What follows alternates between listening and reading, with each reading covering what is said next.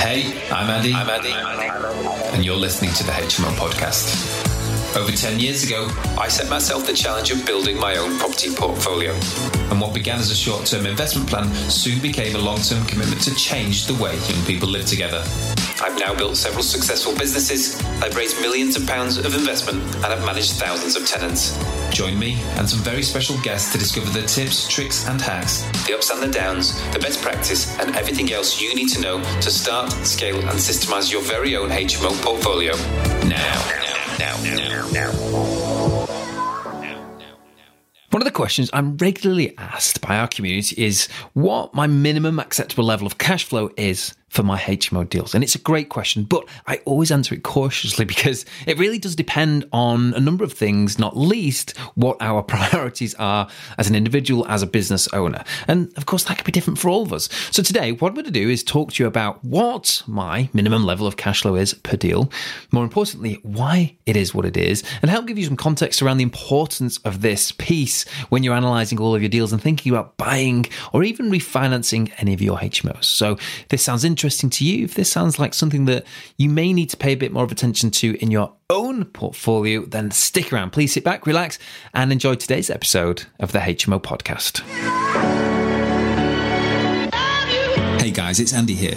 We're going to be getting back to the podcast in just a moment, but before we do, I want to tell you very quickly about the HMO Roadmap. Now, if you're serious about replacing your income, or perhaps you've already got a HMO portfolio that you want to scale up, then the HMO Roadmap really is your one-stop shop. Inside the Roadmap, you'll find a full 60-lesson course delivered by me, teaching you how to find more deals, how to fund more deals and raise private finance, how to refurbish great properties, how to fill them with great tenants that stay for longer, and how to manage your properties and tenants for the future.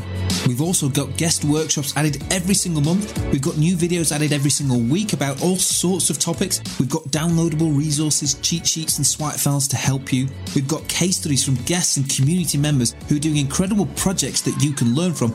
And we've also built an application just for you that allows you to appraise and evaluate your deals, stack them side by side and track the key metrics that are most important to you.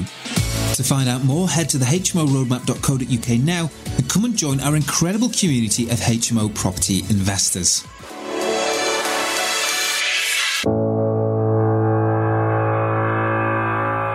Okay, welcome back, guys. So today, what I want to do is share with you what my minimum acceptable level of cash flow is for my deal. So I actually prefer to look at this as minimum level of cash flow per room per month. Today, I'm going to share that with you. And more importantly, I'm going to talk about why I have this minimum threshold for all of my deals.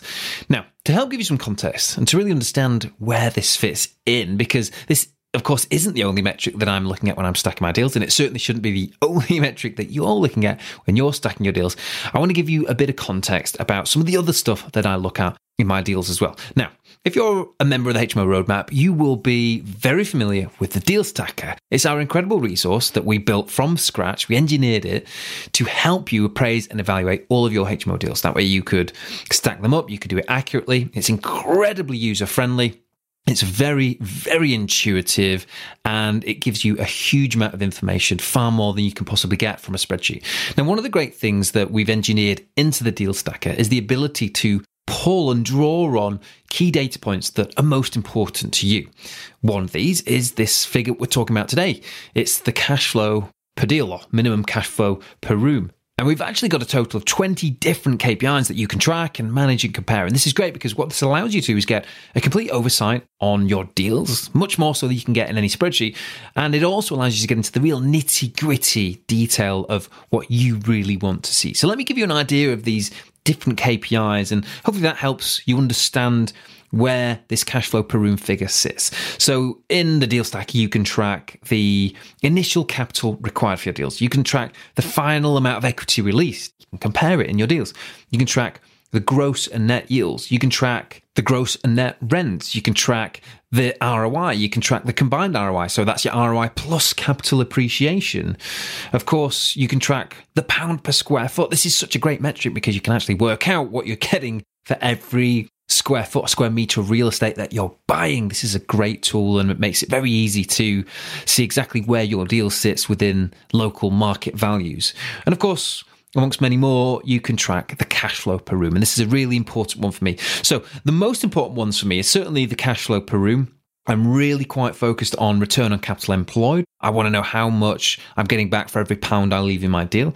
I like to know what my net and gross yields are. I like to know what my net and gross rents are. And I do really like to know what my pound per square foot is. There are a couple of others that I really like. But when I'm looking at these, I'm looking for a balance. I've got minimum criteria on all of these, and there is some flexibility. If I'm doing really well on something, I can compromise on something elsewhere in the deal, and that's how this works. You can't have 100% of everything. A lot of stacking deals is about compromise. Am I prepared to accept a little less cash flow, but take a bit more cash out of the deal? Am I prepared to leave a little bit more cash on the table to maybe boost my cash flow? Sometimes that might be your priority. So let's get into this cash flow per room then. What's important? What's important to me? The minimum acceptable level of cash flow per deal, and the way I like to look at it is cash flow per room per month, is £250. So that's a 4-bed. The minimum acceptable cash flow that I'd be prepared to get into the deal for would be £1,000. If it's a 5-bed, £1,250, and so on and so forth. Now, bear in mind, this is after considering and being extremely realistic about all of my other costs. Now, the Deal Stacker, and indeed any spreadsheet that you're using, should allow you to do this, but it means you've got to be realistic and sensible about interest rates. It means you've got to be realistic and sensible about utility costs, about management costs if you've got to pay them. Now, I am fortunate that I don't necessarily have to pay the going rate for management because I manage my own stuff. I still do factor in a management cost because it is a real cost, but it does give me a little bit more scope than perhaps someone who needs to pay a full management service and charge. But you need to be really honest and really quite realistic about this. And that 250 is just my minimum acceptable criteria. I have other pieces of data, like I said, that I'm tracking that I also want to see. And I like the balance and the spread. Some people might think that figure's low, and some people at the minute, particularly when we're stressing things up to sort of 6, 7, 8%, might be finding that challenging to hit. Now, this is really important to understand. When we're getting into a deal, we should be being incredibly realistic about things, and we are still making an assumption. It's a hypothesis. It's a realistic scenario of how we think this deal is going to perform. And that's our job when we're appraising the deal. That's why we use the Deal Stacker. But at the minute, things are changing. Now, of course, if you're in a fixed rate mortgage, that element isn't going to change. And of course, your utility costs might be going up.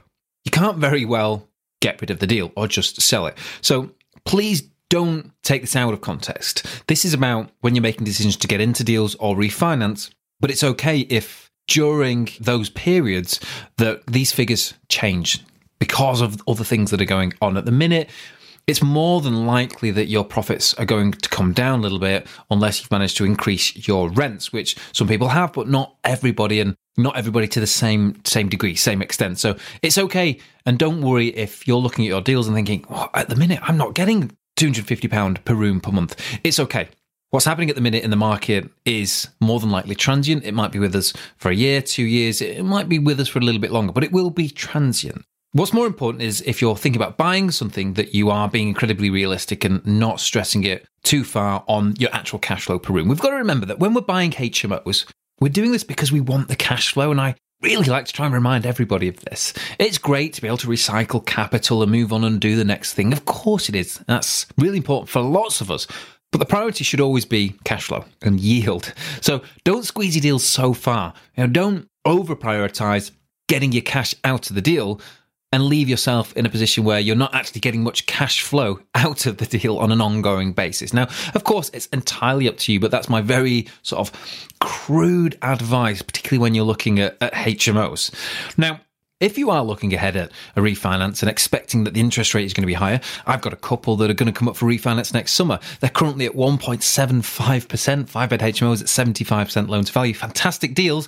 They're going to come to an end, and I'm more than likely going to be looking at something upwards of 6%. A real jump. Now, I haven't done the maths on this. I haven't actually looked at the Deal Stacker and what the output will be when that happens. But if that changes my figures so much so that the net cash flow per room per month drops below £250, I will look at making changes elsewhere in my deal, because That is a priority to me. What I'll probably do is look at changing the loan to value. Maybe it'll be 70 or 65% as opposed to 75%. I'll leave more cash in the deal to help me maintain that cash flow on a recurring basis, because that is, perhaps of all of the criteria I can track, the single most important one for me.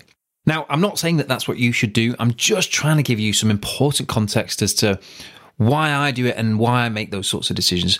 With my HMOs, the most important thing for me is to retain cash flow. It's not actually to recycle cash. I'm actually quite happy to leave a bit more cash in my deals these days if that's what I need to do.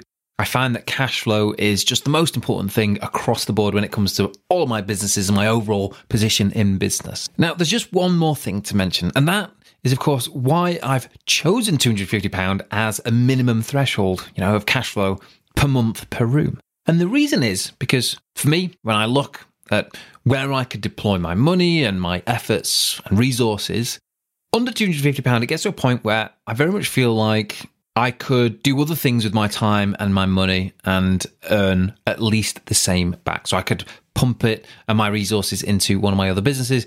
It's a risk reward. There's still a lot of management involved. There's still a lot of decisions that have to be made. There's still a lot of risk in owning property. And for me, when it drops below £250 net per room per month, it starts to look so unattractive. I think, well, is it even worth doing? What I really like to do is get that number much, much higher. And of course, that is still my primary objective. In fact, let me give you an example. On the HMO that I'm developing at the minute, my gross cash flow will be 2.6 a month. That's a 6-bed HMO. And I think my costs all in will be round about £800 a month. Now, I'm not paying the utilities on that. That's with the tenants because that's an exclusive price. Bills aren't included in the rent. So actually my net rent will be about £1,800 per month on the newest property when that comes online. That's a 6-bed and that's actually £300 per month. That's after I've considered my mortgage cost, which is of course already fixed, and my management charge, which I can factor in at more like 6%, and some bits of maintenance and some other odd bits. So that's where I'll be at. So like I said, I do aim for much more than 250, but below 250, I'm starting to think, it's not quite right for me. Now, please don't go away from today's episode and think, oh God, I can't make 250 work. I shouldn't be doing this deal. Please don't go away and think that. That's not at all what I want you to do. I just want you to make sure you're thinking about it and really understand why you've got a criteria. And if you have got a criteria, and you should, make sure you're sticking with it and trying to engineer solutions around it. It's going to be a bumpy ride. What's ahead of us is going to be challenging with interest rates and inflation. And there may be a period of time where you really do have to fall back on those stress tests, those more pessimistic scenarios, the slightly more worst case outcomes. But if you stick with it, manage your HMOs well and continue to think long term, that is the most important thing. Ultimately, things will revert back to some sort of a normal, a new equilibrium will be found. And the great thing is property is very forgiving. So even if your profits dip, even if your net cash flow per month per room dips for a period of time, so long as you stick with the basics, you'll be okay long term. That I am confident of. That's it for today's episode, guys. I hope it helps. I hope that gives you a bit of context about the decisions that I make in my business and how I actually decide whether or not to buy something and what sort of things I'm thinking about when I'm coming up to refinance. Of course, it's not everything, but if I went into every single element of my investment criteria, it'd be a very, very, very long episode indeed. But if you do want to find out more about that, come on over, join the HMO Roadmap and come to Member Mastermind Sessions. It's a great place to actually have these conversations and really get into the context and detail about much more than just certain and specific KPIs. We can really start to talk about the other things that are involved in buying HMOs and stacking deals up. And of course, you've got everything else, including the deal stacker, including expert masterclasses, dozens and dozens of case studies, loads of downloadable resources, and so much more. Don't forget that I'm on hand over in the HMO community, along with our incredible community members. We're there to offer you more guidance and support. It's a great place to hang out, chat HMOs, and you can ask any questions that you've got about HMOs, and I am almost positive you'll get an answer from somebody who's been there and experienced it. And before you dash off, I know I ask you every week, but please do leave a very quick review of the show. You can now leave a review on Spotify as well as Apple. And don't forget that in October, we're running a massive giveaway. It was our way to say thank you so much for your support for the last 2 years. In September, at the end of September, we celebrated our 2nd anniversary on the podcast. So all you need to do is leave a review of the show either leave your name in it or make sure that you take a screenshot and just send it to me on either Instagram or Facebook. And we are going to select at random one winner, and that winner will get access to the HMO Roadmap for free for an entire year. That'll include all the benefits that come with being a member of the HMO Roadmap. That's it for today's episode, guys. Thank you so much for tuning in. And don't forget that I'll be here in the very same place next time. So please join me then for another installment of the HMO podcast.